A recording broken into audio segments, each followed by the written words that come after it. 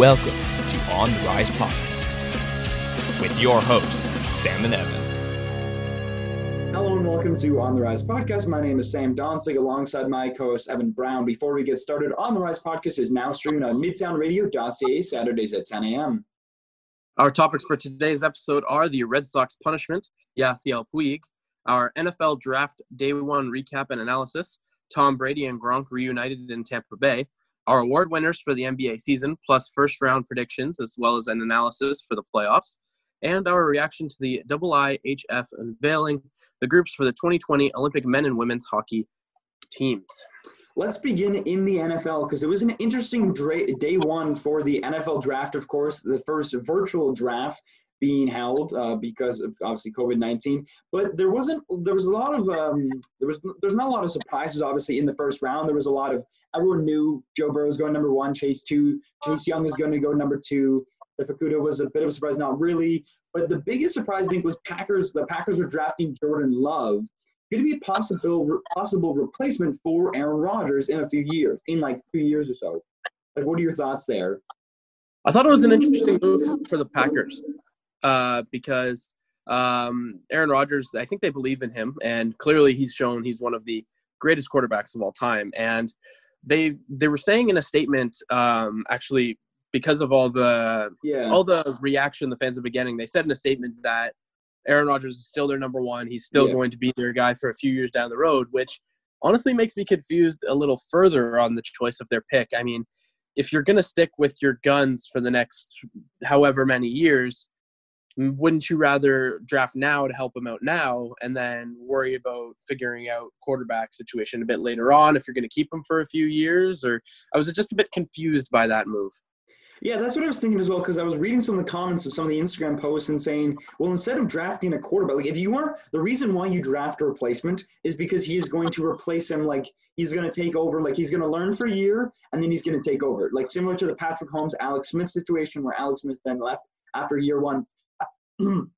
Patrick Mahomes took over and ended up being, he is now probably one of the faces of the NFL and the future of the NFL in my mind. So if you aren't going to do that, then don't draft a quarterback. Draft a wide receiver or draft an offensive tackle. Give him talent around, give him support so that he can be successful over the next last few years of his career. Because I see him still being like, obviously he's had a few minor and major injuries. So I'd say he only has about 4 or 5 years left. But in those 4 or 5 years, if you aren't going to give him talent to work with, or if you're just going to give him a replacement, it doesn't look well on you guys, because it's like if you're going to stick with Aaron Rodgers, then stick with him. And then you give him talent. So it's very confusing in my mind. So especially because as well they've lost a lot of veteran talent in the past few years. You think about like how I don't think they have Jordy Nelson anymore, and like guys like that who they've already lost. So you want more players. They only have Devontae Adams. They lost Jimmy Graham this year, which wasn't too big of a loss because Jimmy Graham is getting up there in age and his production isn't as strong. But still, you're losing a veteran tight end that has leadership around the team. So I think you're losing a guy it's an interesting choice. So yeah, you're losing a guy that Aaron Rodgers knows how to pass to, right? And if you really want, like, it would make sense to draft younger replacements for those guys that have left, because now you have good wide receivers, good running backs that could fill in and take over for those vets that have left. But instead, you draft a young quarterback who may be ready in 2 years, but you don't want to go to him until maybe 4 or 5 years down the road, right? So it really was a confusing move by the Packers to draft a young quarterback who they don't expect to use for another 4 or 5 years when he could probably play for a worse team either next year or the year after. Yeah, it's interesting as well to see what like moving on to some other things as well. Of course, that Tua Tagovailoa, he was drafted 5th overall to the Dolphins. I know we did have a mini bet earlier on, and you said he was going to go to the Dolphins. So you got half the. I'll give you like $5 because you got half the bet right. You missed on Tom Brady, but I'll give you that. But what was interesting is that they were saying the score was saying that the Chargers were losers because they didn't pick Tua and they didn't trade up for him. Basically, they didn't work hard enough. They settled for Justin Herbert. And they were thinking that, well, Tua's a guy that can win. Like, he's proved to be able to win. He's won national championships, so he can win in the NFL level, in my mind, and he's going to be a great fit for Miami with the talent they have as well. So it's an interesting move. Obviously, I trust Justin Herbert. Like, we don't know Justin Herbert, obviously from Oregon, had somewhat of a good, like, he had a decent year last year to go 6th overall. But it was interesting. Do you think that possibly Jalen Hurts was another possibility they were picking, or do you think he was not in their decision process? Like, was in their thought mind? Because it's interesting because he's still on the board as of right now, going into the second round. Sure. And he could well there be picked up by the Lions, who have, I believe, the 33rd or 34th pick maybe in the second round. So it's a possibility. So I just want to get your thoughts on there. Yeah, I mean, just based off of the quarterbacks that are available, it was kind of surprising they took who they took at that pick. And I mean, I think they should have tried to trade up with Miami to try to get Tua, because he is, like you said, a proven guy who can help them win now rather than a few years down the road. Because what the score was trying to say was that, well, they have kind of a new fan base. They want to help grow the fan. They want to sell tickets, and that would be Tua would be a headline player that they could use to help win now and get their franchise off the ground. He's going to sell tickets in Miami for sure. Exactly. But I think I was surprised that Tua went as high as he did, just slightly, because of his previous injury history. Yeah, that's a good point. I think it goes without saying that injuries at a young age, especially when they're in your teens, when you're trying to build your draft potential, it's hard to overlook them in that sense. You don't know if it could have long-term possibility of being re-aggravated. You have no idea. So I feel that the Miami Dolphins, while picking him at number 5, I think is a good choice, and that I think he can play really well for them. You have to also consider the fact that when drafting him, he has had previous injuries, and you don't know what the extent of that injury could be for the rest of his future years. So I think they have to take it. They have to take precautions. Definitely, the reason they still draft him, because if they didn't draft him, if Miami fans didn't get Tua, it would be a riot in Miami right now. I think it would be. They had to, because not only because of the fans, but I think it's the right guy for them and their system. But the thing is that, yes, you have to take precautions, because yes, he has had previous injuries, of course, as of like recently as well, this past year. Like just a few months ago, he was recovering from an injury, and like he sent a private workout, obviously, to all the teams and stuff. And the big one was the hip, not more so the knee, but the hip, because obviously as an NFL quarterback, you do take a lot of hits right to the chest and right to the hip.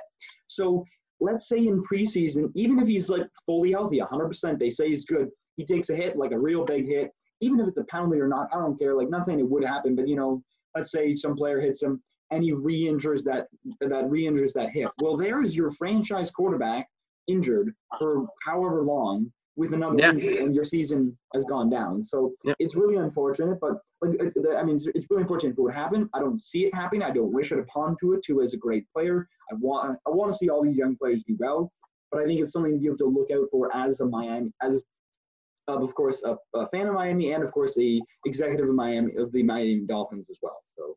Yeah, and I think one other underrated kind of winner of this first round draft is my Dallas Cowboys. Personally, I think their pick of CeeDee Lamb was hugely underrated. I mean, getting a bit of attention from the media, like, the video of like him taking his phone away from his girlfriend or whatever. I don't know if it was sister or girlfriend. Either way, it doesn't matter. It was his girlfriend, and basically what I saw the tweet. Basically what was going on is that he was being FaceTimed from his agent, I think it was.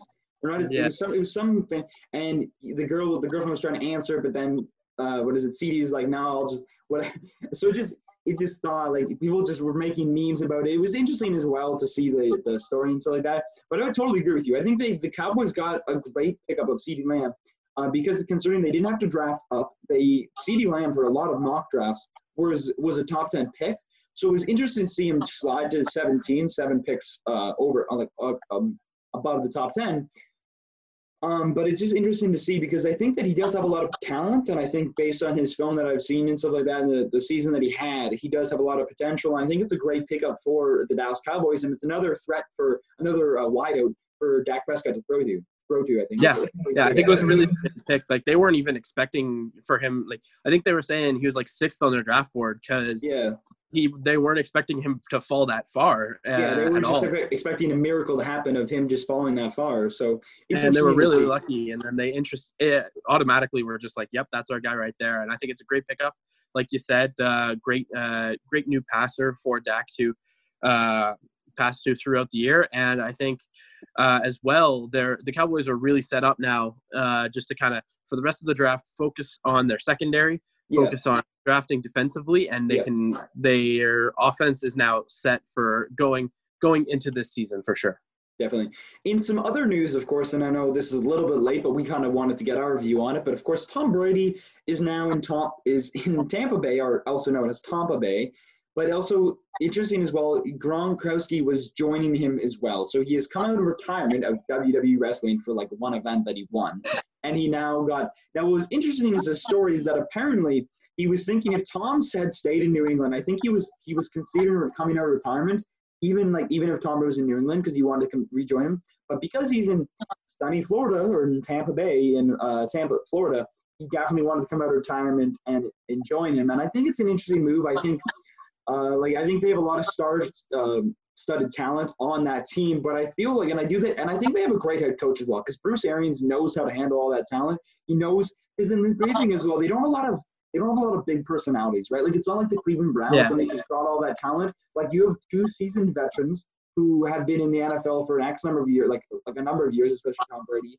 And you have a couple of young players who can be mentored by Rob Gronkowski, by Tom Brady, to then become greater and to then help better the team for Tampa. And I do think I see them winning at least 10 games this next season. What are your thoughts there?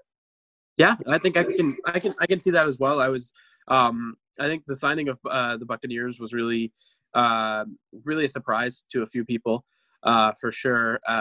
For compared to when the Tom Brady sweepstakes really started. But I think the trade for Gronkowski was really big for him, getting out of New England and now going to reunite with Tom Brady. I feel like there is a bit of an effect. Like obviously he is going to Tampa where weather's a bit better than New England and conditions and all that. But I think Gronk really just wanted to come play with Tom again. Definitely. And clearly is excited to work with like you said, a experienced, but also at the same time, young Tampa Bay team. Yeah. Now, my only thing with this signing is a lot of people have been saying, okay, now Tampa Bay is a Super Bowl contender. They are going to make the playoffs. They're going to do a bunch of damage. But I think that's a bit of an overrated take, in my opinion. I think they will win probably about 10 games, like you said. Maybe a bit less, maybe a bit more. Who knows? And I think they will make the playoffs, but I don't know if they should be considered a Super Bowl contender, because there are a lot of good teams out there, and I think that a lot of those good teams should be considered before the Buccaneers, if you know what I mean. I can definitely see that point, but I do feel that, like, I don't know. I think they're going to win 10 games. I think they'll probably make it into probably the divisional round or maybe the championship game, but I don't see them going to the Super Bowl because in the NFC, there's better teams in the NFC right now. There's better teams, and we all know it, right? So it's interesting. Yep. It's going to be interesting to see as well what goes on as a possibility. You have the 49ers, who just went to the Super Bowl, who definitely were still there. The Saints are still a really good team. The Rams are there. Of course, the Chargers might be there. Or the Chargers, Chargers are AFC, right? So it's all kind of interesting to see what goes on. And I do think that they do have a lot of potential, but it's hard to tell really what their true potential or what their true status of winning is and stuff like that. So and I think if the schedule makers really want to have a fun time, they should set up the matchup between Tampa Bay set up a matchup between Tampa Bay and New England really early on in the season once football is back. I think if you're a schedule maker and you want to make a bunch of money for the league, I think you set up a matchup between those two and see Tom Brady's return to New England. I think if you really want to. A bit of a party pooper, but I think the schedule has already been released for home and away opponents because they've been putting it out for schedule. Oh. Yeah. Well, I did not see that, so that's my bad. But so it's all good. Yeah, I know. As of recently, I don't know. Maybe I'm guessing. You know what they probably did? They probably even slipped in before even Tom Brady signed. They said, you know what? We'll put Tampa against New England because we think Tom is going to sign there. So Anyways, this wraps up our draft day 1 recap and analysis, plus our reaction to Tom Brady going to Tampa Bay. Moving on over into some MLB news, of course, the Red Sox have been punished for their 2019 sign stealing scandal, so they lost a 2020 second-round pick. The replay system operator JT Watkins and manager Alex Cora for 1 year each have been banned. The question is this too weak, and how does this compare to the Astros punishment as well? What are your thoughts here? Personally, I think that the Astros punishment was a bit weak, and I think they deserved a bit more. But I can see how the MLB was kind of testing the waters with what they can kind of do in their power, because we haven't seen anything like this before. But then when they released the punishments for the Red Sox, here with the loss of a 2020 second-round pick, I mean, if you're going to get rid of a pick and they don't have a first-round pick, you might as well get rid of their second-round pick. I get that. You suspend their system operator, JT Watkins, and Alex Cora for a year each. Makes sense. But personally, I feel like there should have been at least another fine in there somewhere. Or do you think they should have been fined? Yeah, I would agree with you. I think some sort of fine, or maybe a couple more draft picks. I don't know. I feel like it's something missing, I feel, from this punishment to kind of send a message to the league saying, okay, we need to crack down on this before anything happens. I think both the punishments were a little too weak, because if anything, when you have a scandal such like this, obviously not as, I think it's just as huge as probably the steroid scandal, but I think you have to bring down the hammer and you have to show people we're done with scandals. Like, we do not want to be marked as a league that have scandals. You've had now the steroid scandal, you've had now 2 sign stealing scandals. So at this point, when you had the sign stealing scandals, you should have had probably a $7 million fine. Some players, and I know we've debated this before, but I still feel that if any players were in close contact to knowing about it and didn't say anything about it, they should be punished as well. You gotta take a pay cut.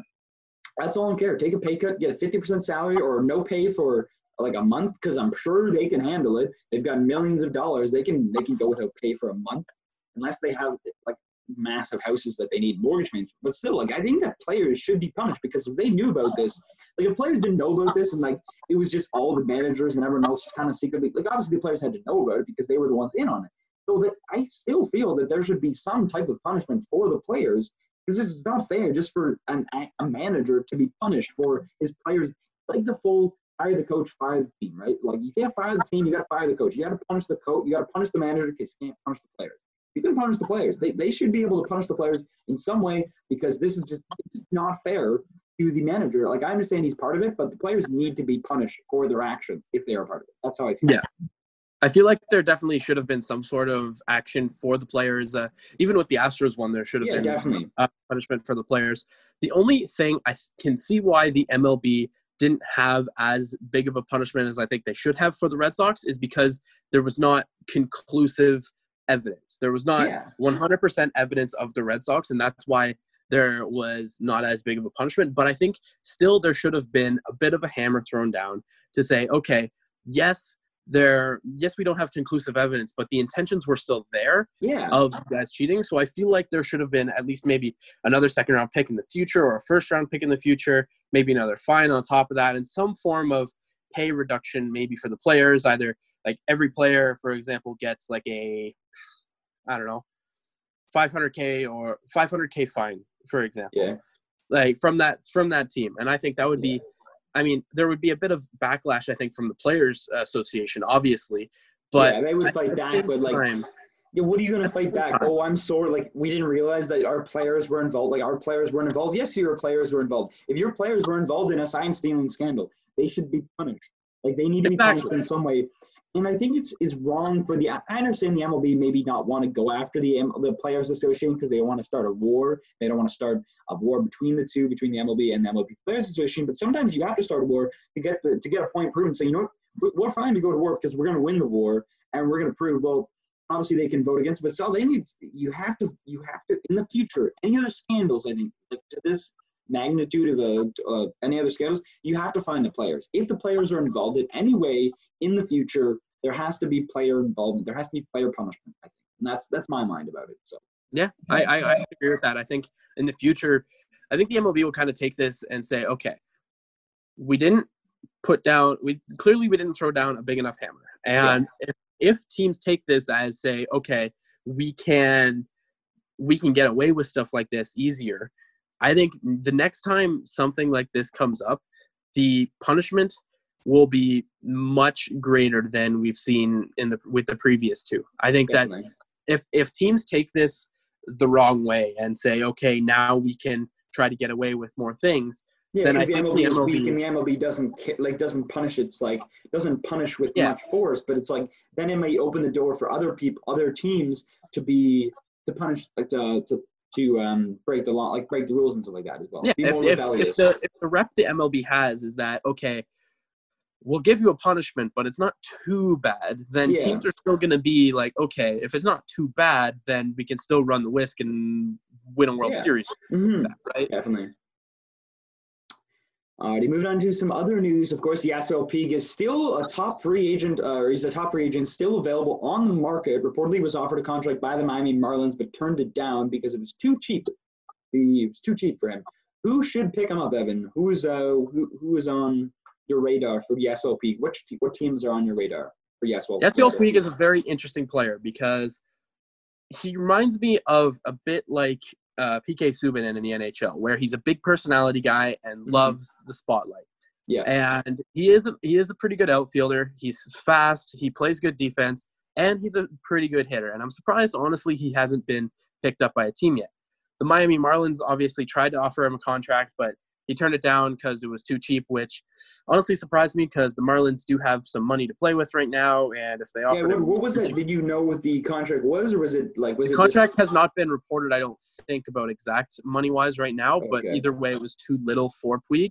And I mean, I can understand why he might not take a deal like that because some teams will really lowball a free agent if they're still available, and I can understand the Miami Marlins trying to take a chance at him. But I think if the Marlins really wanted him, they would have given him a bit more, even if he say like he did, he rejects this contract. Yeah. I think the Miami Marlins still try to go after him personally. They need at least some form of player to bring in.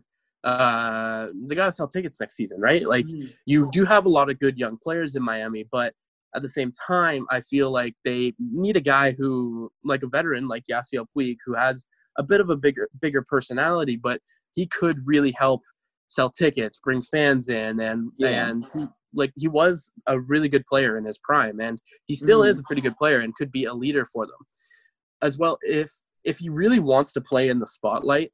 And I think this is a bit of a long shot, personally, in my eyes, but I could see maybe something like this happening. I don't know if they'd do it, but I think the Jays should try to go after. You were going to say the Jays. I know. I just had that feeling where you're like, he's going to mention the Jays, isn't he? He's going to it's a long shot, yes, but I do think that if the Jays were able to sign him with the money that they have, it would be a huge signing for Toronto. He's a big superstar from the United States. Yes, not from the United States.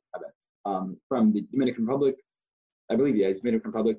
So yes, it's a huge sign, I think, for the Blue Jays, and I could see it being a possibility, but it's just like, how much money do they really have for a guy? That's the thing. It's it would really depend on the money side of things, but personally, I think if they really wanted to, because right now there's a bit of a debate in Toronto about who's going to be your fourth outfielder. So you obviously have Gurriel playing left, probably Teoscar in center, and Grichuk in right field.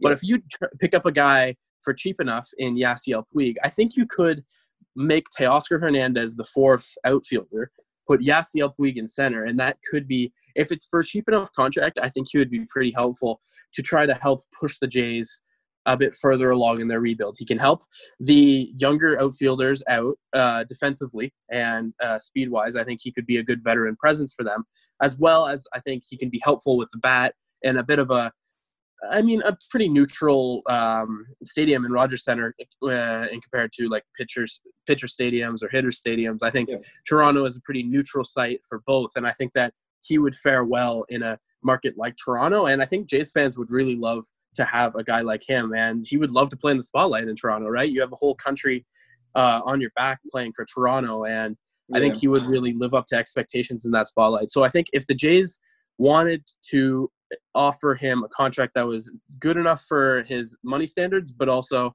good enough for us that we can fit him under the cap. I think Yasiel Puig would be a good option for the Jays or the Marlins, honestly. Yeah. And what do you think he's roughly worth? Like, do you think he's worth around, like, in his age and in his prime, is he worth, like, I'm trying to think, because MLB players are paid an exuberant amount of money, like the good ones. True. So, like, he could probably get away for, like, for at his age and for where he is, I can see maybe being, I'd say 10 million, maybe a little I would say, high. yeah, 10 million. 10 mil, I think, is an accurate contract. I think the Marlins, if it was too cheap, I think the Marlins probably offered him like a 1 year, $5 million deal if I would expect it for what I expect they might have done. Mm-hmm. I mean, obviously, because of Yasiel Puig's age, I don't think it's going to be a long contract.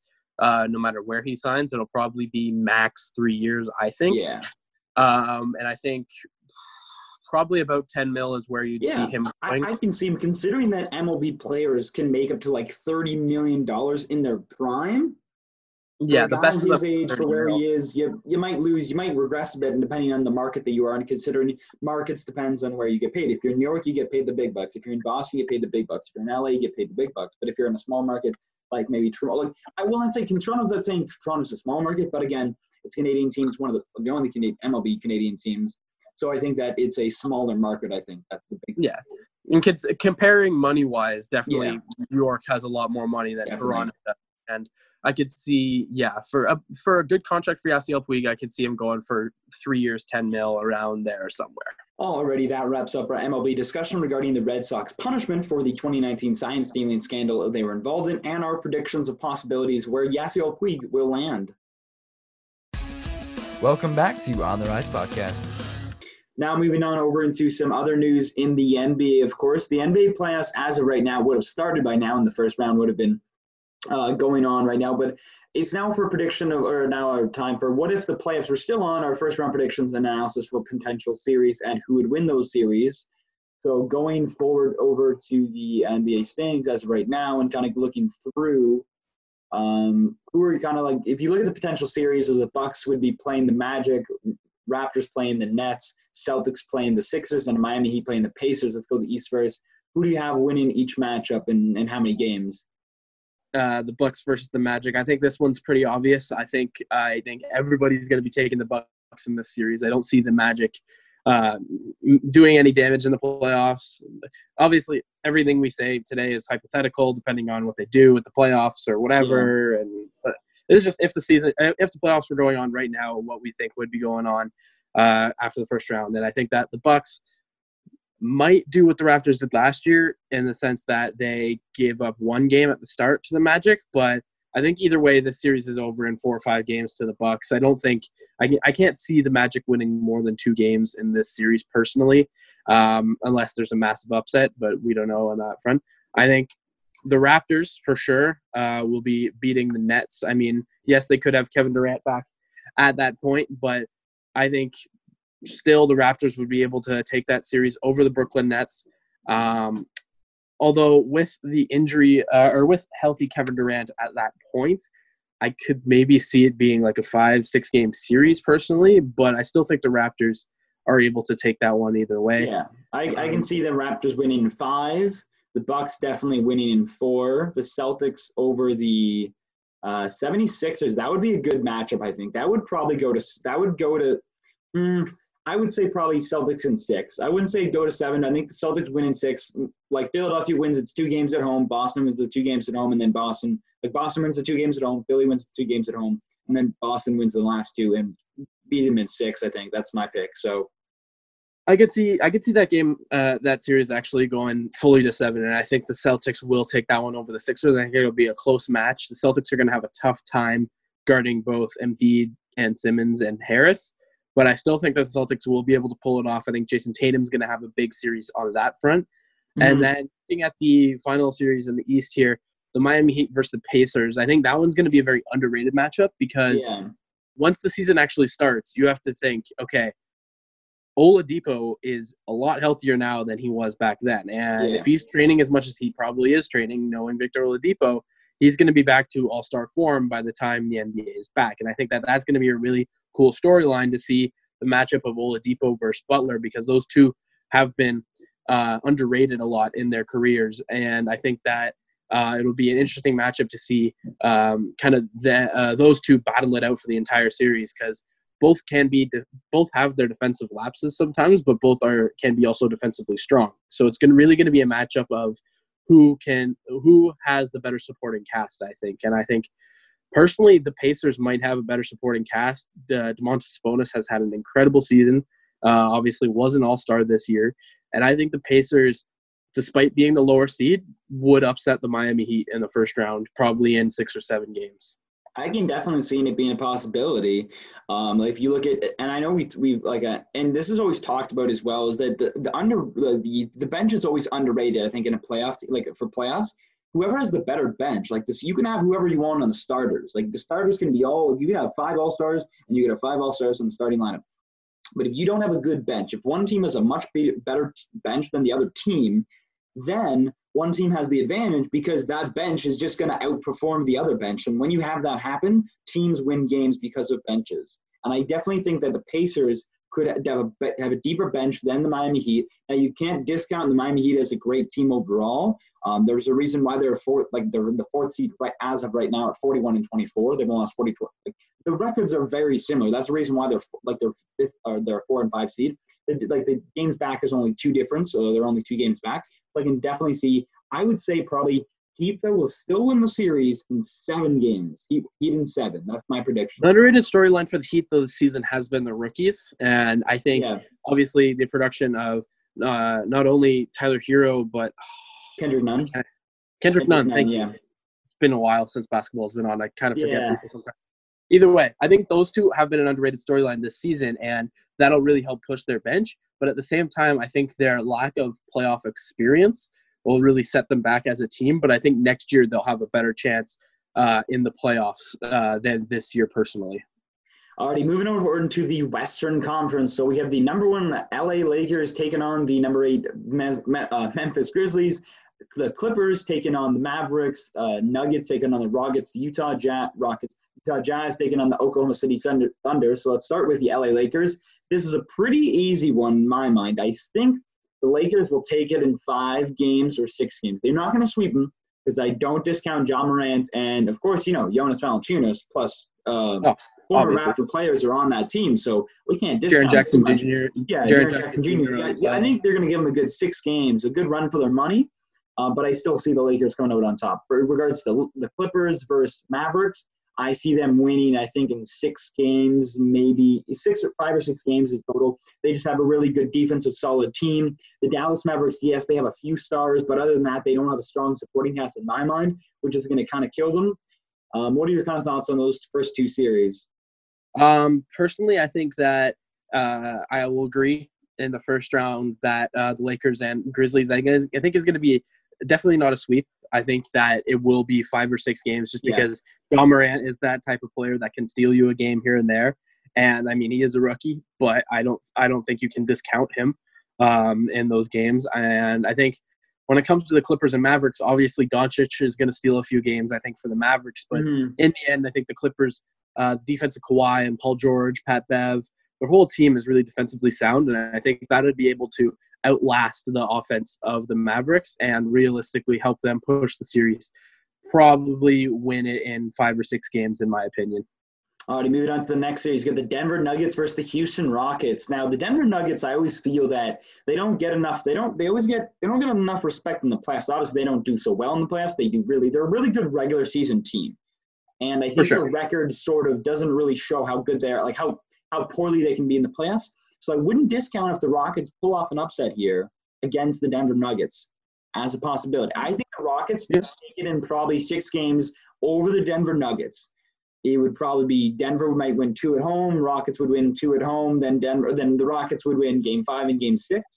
So that would like Game 5 on the road, Game 6 at home to win the series. I could see the possibility. You have James Harden, you have Russell Westbrook, you have a great supporting cast, you have a great bench as well. But it's really hard to tell because I always feel that I always give the Nuggets praise. They're a great team. They're a sleeper team, but then they just disappoint me in the playoffs. So it's hard to really believe in them. So I think it's a surprise the Rockets are so far down in the 6th position for where they could be. I think that injuries here and there have kind James of James Harden's injury has hurt them, I think, and Chris Paul. Russell Westbrook has had to carry that team a lot, I think. Yeah, and I think that they're in a decent enough position. I think they could be in a better position, but for now, I think they're in a decent enough position. Going up against the Nuggets, though, I think that series easily goes to 7 games. I think it definitely goes to 7 games, and I think that the Nuggets are going to see. The problem is it's hard to contain Harden, and I don't know if the Nuggets have the ability to defensively contain James Harden and Russell Westbrook both at the guard position.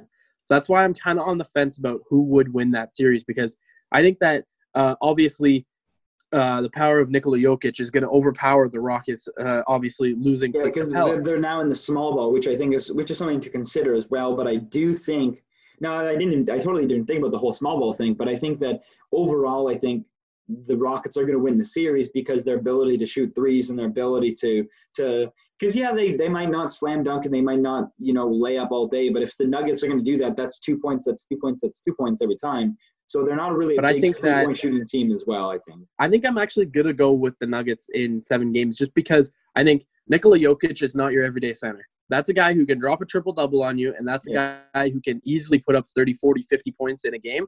And I think he steals that series for the Nuggets and puts them into the second round over the Rockets. Because obviously the small ball works against a team with not a great center because there isn't too many great centers in the league anymore. But I think Jokic steals that series for the Nuggets. Definitely. Moving on to the last series, we have the 4 and 5 seed, the Utah Jazz versus the Oklahoma City Thunder. A very interesting series, very close as well. They're only a game back of each other because obviously the 4 and 5 seeds are very close together. I have the Utah Jazz winning in 7 games here over the Oklahoma City Thunder because I trust Donovan Mitchell. I trust Rudy Gobert, 2-time Defensive Player of the Year. Of course, Donovan Mitchell as well, a great player as well. So I think that's kind of where I go with. But obviously, you can't really discount the Oklahoma City Thunder this past year. They've had an amazing run. Shai Gilgeous-Alexander has really stepped up as well, which is a huge point as well. Chris Paul has been another big player as well. Steven Adams kind of had a rebirth sort of as a player, I think. Kind of rebirth as a player. So it's really close, but I still see the Utah Jazz winning in 7 games only because they have home court advantage and they can win in 7 games at home court or on home court. Yeah. I think Utah definitely wins it in 6 or 7. I think it's going to be really interesting when the season does resume, the relationship between Donovan Mitchell and Rudy Gobert on the court, just because of everything that's happened over the past few weeks. And obviously, like you were saying, the Thunder with Steven Adams and with Shai Gilgeous-Alexander and Chris Paul really all stepping up this season in the absence of Russell Westbrook, obviously.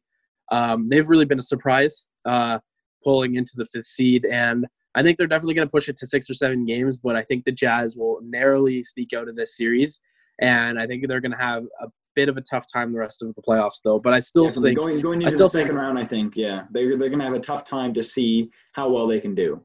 Because if they have to match up against the Lakers in the second round, that's going to be a really tough matchup for them, and I don't see them going too far in this year's playoffs.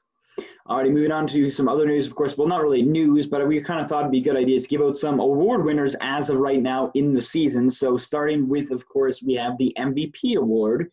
In my mind, the MVP, I know you might disagree with me, you might agree with me, but I think Giannis Antetokounmpo is the unanimous MVP because for what he's doing, the 30 and 30, a player averaging 30 points in 30 minutes, of his caliber, what he's doing in the game is what he's done so far this past season, considering everything else, considering they lost certain players.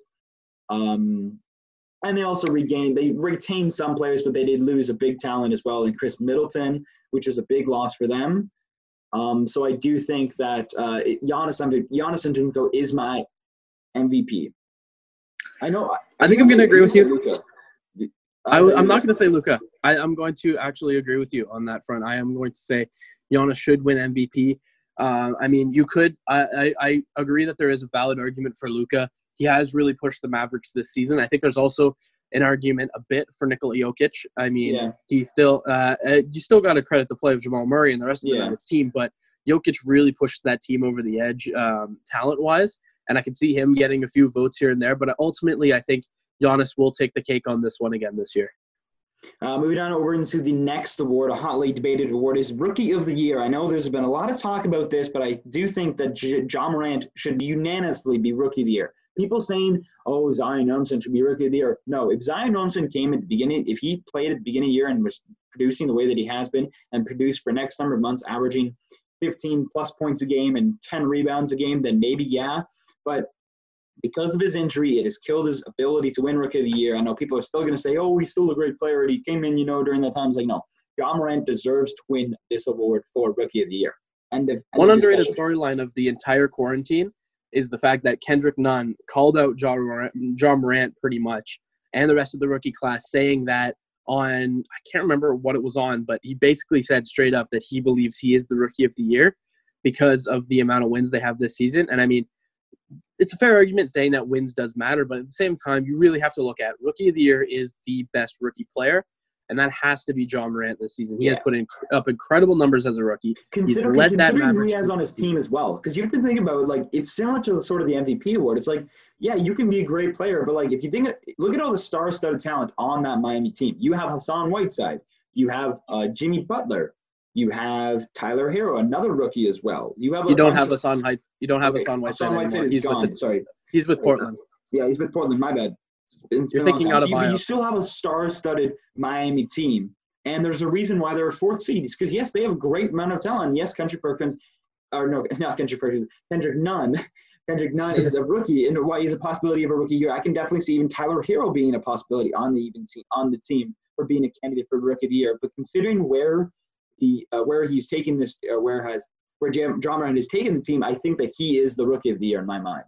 He has really led the Memphis Grizzlies this season, and based off of all the points he has put up, based off of all the awards, or like all the accolades he's racked up in his first season, I think, and even some of like the highlights, he has put up some incredible highlights that really could bet at, like, that in some moments, if he landed a few of those dunks, like the one I know you love of him jumping over Kevin Love and almost slamming it down on him, that would have been a legendary play if he made that one fall.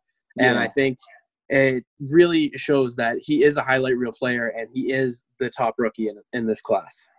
Definitely. Okay, over into Coach of the Year award. There's a lot of choices here, and I know I'm a Raptors fan, but I'm not going to say Nick Nurse again, but I say Frank Vogel. Actually, Frank Vogel is my pick for Coach of the Year. Here's why. You have LeBron James. Yes, you have a lot of star-studded talent, but you have a lot of personalities on the team, and you have to manage those personalities. You have LeBron James. You have Anthony Davis.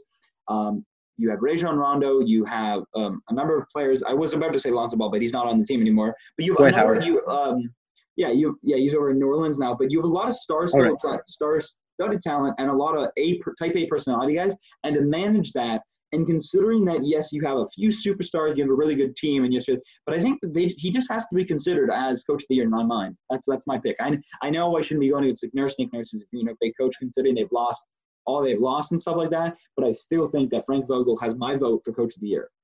What do you think on this? I know I'm a Raptors fan, and I know it could be seen as biased, but 100% completely unbiased opinion. The fact that Nick Nurse should be Coach of the Year. He has taken this team to a place nobody at the start of the season thought they could go. He brought this team, his defensive coaching game plan has shown the league that, okay, the Raptors don't need Kawhi. They don't need Danny Green. They can perform at a high level without those two. And everybody going into the season had the Raptors now making the playoffs, 8th seed, 7th seed, whatever. Yeah. Nobody could have seen the Raptors make the 2nd seed and do as well as they have this season. And I think that has to be accredited to Nick Nurse's ability to coach this team to success. His defensive game plan has really shown that it can work well against a lot of the star players in the league. And I think that really pushes the Raptors over the edge in comparison to some teams. And I think that's what pushes Nick Nurse over the edge for Coach of the Year rather than Frank Vogel. Okay, that's a fair argument. I could take your points on there as well to see. I don't know. It's interesting to tell because I think like Nick Nurse won it last year. So I think like even though it's like you could say, well, Mike Budenholzer should win again this year, but then again he won last year. So it's like I feel like they're like you can't like you could win it 2 years in a row, but I think they almost kind of like they look at the best team of that year and they kind of I think based on last season and now to this season, he's a top pick. So I think that Frank Vogel is my pick. Moving on over to some other awards, we still have the Defensive Player of the Year award, and Rudy Gobert won it last year. But I'm trying to think of who are you thinking of this year's Defensive Player of the Year? It's tough. It's honestly tough because a lot of the top defensive players that I think could win it, like a Kawhi Leonard or a Paul George, have been injured too much this season. Yeah. And personally, I think I think there are two candidates for it, and I don't know entirely if they deserve it or not. I still think that they should be considered the best defensive players of the year, and that has to be Giannis and Anthony Davis. I think they underratedly can guard any position on the court. They can guard a tall guard. They can guard a big center either way. And I think that their versatility on defense and their ability to get blocks and steals, I think that really puts them up there in the Defensive Player of the Year conversation for sure. I would definitely agree with you, Giannis. And I would say Giannis more because maybe he's a little more mobile than Anthony Davis. Because like Anthony Davis, of course, like having those injuries as well. But I think that Giannis is kind of that sleeper pick for a Defensive Player of the Year, considering his ability to play not only offensively, but his offense to defense ability, and the fact that he can turn defense into offense as well, which is a big thing, a part of defensive game. But obviously, Rudy Gobert is always going to be up there. He could win it for a third time as well. But I do think that Giannis could be a possible winner for. Now, the last one we have is, of course, most improved player. Now, Pascal Siakam won it last year. Who were because there's a lot of players on the Raptors that I think could win most improved player. Because if you look at from last season to this season, without Kawhi Leonard, without Danny Green, obviously their averages have gone up for points, but it's a massive upgrade. And I think Norman Powell could be considered most improved player because if he's double his number from like around 8 to 9 points per game to now 16 plus points per game, which is insane. So I think when you double your points like that, considering all his numbers, he has my vote for. And obviously, yes, I'm a Raptors fan. You can say, oh, this is biased. No, I honestly think that he is one of the most improved players of this year. There are three players I think have a chance of winning it. Number one, obviously, like you said, Norm Powell. I think the way he has put up points this season has been incredible compared to his past seasons, especially even though he has battled through an injury here or there. But I feel like he has persevered a lot this season and shown a lot of improvement. My second choice, honestly, is Pascal Siakam again. Personally, I think even though he had a great season last year, he's improving even more this year, I think. He's improving even more this year, and he's averaging almost 30. Like he's averaging upwards of 25 points a game. He's doing a lot better this season, especially now that Kawhi is gone. He has really filled the role well, and I think that most improved wise, he is up there, even though he won the award last year. And I think you got to give it to Shai Gilgeous-Alexander as well. He is really 100%. Yeah, you have to give credit where credit is due. He has done incredibly well on the Oklahoma City Thunder this year, and I think that he really is. If obviously, I don't know if the Raptors two players will win it, but if anybody else in the league is going to win it, I think it has to be Shai Gilgeous-Alexander for the work he has. I would definitely agree, considering the year that he's had compared to this, from last year to this year, the improvement that he's had and where his team is now in the playoffs as well, which is a huge thing, or staying in the playoffs with the help of Chris Paul. I think definitely he would have my vote for most improved player. Alrighty, that wraps up our NBA discussion regarding the what-if playoff situation and our award winner as of right now. Moving on over into our last topic of the day, not really NHL news, but hockey news as well. The IIHF has unveiled the groups for the 2022 Olympic hockey. So, of course, in the men's hockey, we have Group A. We have Canada, USA, Germany, and China. Canada ranked number 1, USA 6th, Germany 7th, China 12th. Group B is Russia 2nd ranked, Czech Republic 5th, Switzerland 8th, and the qualifier 3, which would be 11th. Then Group C, we have Finland, Sweden. Qualifier 1 would be 9th ranked, and qualifier 2 would be 10th ranked. Those are kind of because they're still missing 3 qualifiers. And then for the women's hockey, they have Group A that USA ranked 1, Canada ranked 2, Finland 3, Russia 4, Switzerland 5. Group B, Japan 6. Qualifier 1 would be ranked 7, qualifier 2 ranked 8, qualifier 3 ranked 9, and China is in dead last. So they qualified, but they're not even they've ranked up actually at the bottom, which is interesting. So what are your thoughts? What are your first initial thoughts on? First, let's start with the men's hockey for Group A, B, and C. Personally, I was surprised they put Canada and USA in the same group. I think that there should have been a bit of I feel like there should have been a bit of diversity, but honestly, USA being ranked 6th, some people might take that as a surprise as how good USA hockey is usually. But if you look at the teams ahead of them, you have Canada, which I still think Canada is superior to the US in hockey at the moment. Russia, I think you can't argue their play in the Olympics over the past few years, as well as their play in the World Juniors has been outstanding, and I think they have to get credit for that. Number 3 and 4, Finland. Sweden. They have been incredible the past few World Juniors, and Sweden obviously has been on an incredible run in the World Juniors, despite not winning gold. The only one that surprised me a little bit was the Czech Republic being ahead of the U.S. I feel like they could have. I feel like the Czech Republic should have been 6th, USA 5th. But either way, I can see why they didn't want to have Russia and U.S. in the same division. So I think that where they place the teams is fair, and I feel that it's going to be really interesting to watch Canada and USA in the same group playing before they even get to the gold medal or bronze medal game, or just even in the quarterfinals, whatever. And I think it's going to be really interesting. It's going to be really interesting no matter what, because I think Russia and Finland and Sweden are going to have a bit of an advantage compared to Canada and USA, because obviously a lot of players in the NHL haven't been permitted to play in the 2022 Olympics. And I think that's really going to put a damper, because Canada's hockey is probably the best. If you compiled a team of all the Canadian players versus all the Russian players versus all the USA players in the world, whether that be KHL or NHL or whatever, I think Canada should be the best team on that list. But because of the NHLers not being able to go to the 2022 Olympics, I think that Russia, Finland, and Sweden will have a bit of an advantage there, just based off of their KHL and Swiss League and a lot of players outside of the NHL.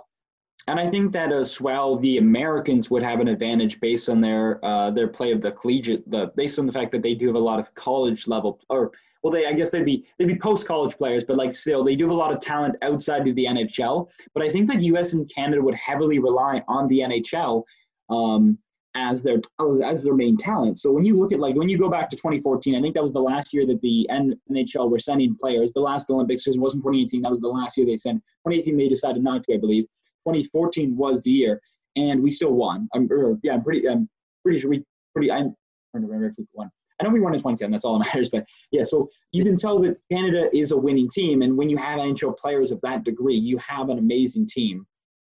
So I do think a lot of the players have now moved on and stuff like that. But when you think about still the talent that is in Canadian hockey, I would say, and I agree with the ranking in regards. The only thing I would say I would change was Czech Republic and USA, like you said, because I think USA is still a little bit better than the Czech Republic, and I think that's a bit of an insult to USA hockey for them to not be ranked higher than the Czech Republic. Other than that, I think it's interesting to put them together. It's good to create rivalry as well, not like a rivalry, bit of preamble to possibility facing off in the gold medal match, like you said as well. So that's kind of my thoughts on this. Moving over to the women's hockey, we have USA and Canada again in the same group. But what's interesting is it's like they basically put all the good teams together and all the bad teams. So, like, I was kind of like, what's like? Usually you put 2 really good teams and you put the rest like the bad teams or like decent teams. Or you pick like 2, like you put 4 good teams, 2 in each group, and then you put 2 like bottom feeder teams. So I would say you probably do USA, Finland, Canada, Russia in Group A and Group B is like the 1 and 2. And then you probably put like Japan and qualifier 2 in Group A, and then you have qualifier 1 and 3 in Group B with China, or like something like that.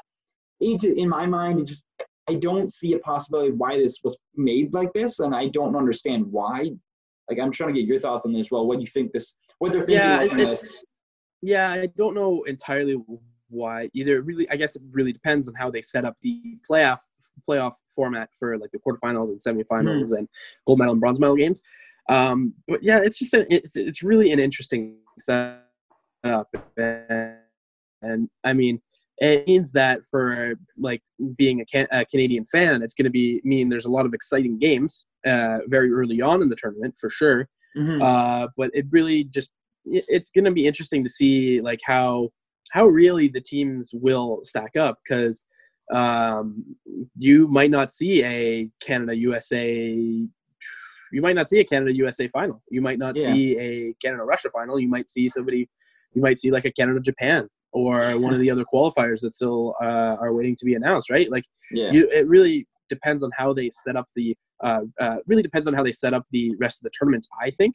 But either way, I think Canada definitely has a pretty good shot to win this year's 2020 hockey tournament. And obviously as well with women's hockey, recent news anyways, they just announced an expansion team in the NWHL into Canada, which I think is huge for the sport and for women's hockey ever since the CWHA or LHL, whatever, the Canadian Women's Hockey League closed down. Right. I think that's a big step for the NWHL, and it's going to be exciting to have a women's hockey team back in Toronto, especially after what happened with the Canadian Hockey League. Definitely. Yeah, it's interesting to see as well. Alrighty, that wraps up our NHL or IHF discussion regarding the 2022 Olympic hockey groups for the Olympics coming up. This has been episode 32 of the On the Rise podcast with your hosts, Sam and Evan. Be sure to check out our website, ontherisepodcast.ca, and at Rise Podcast. We'd like to give thanks to all our Midtown Radio listeners. Make sure to tune in next week for more great sports content.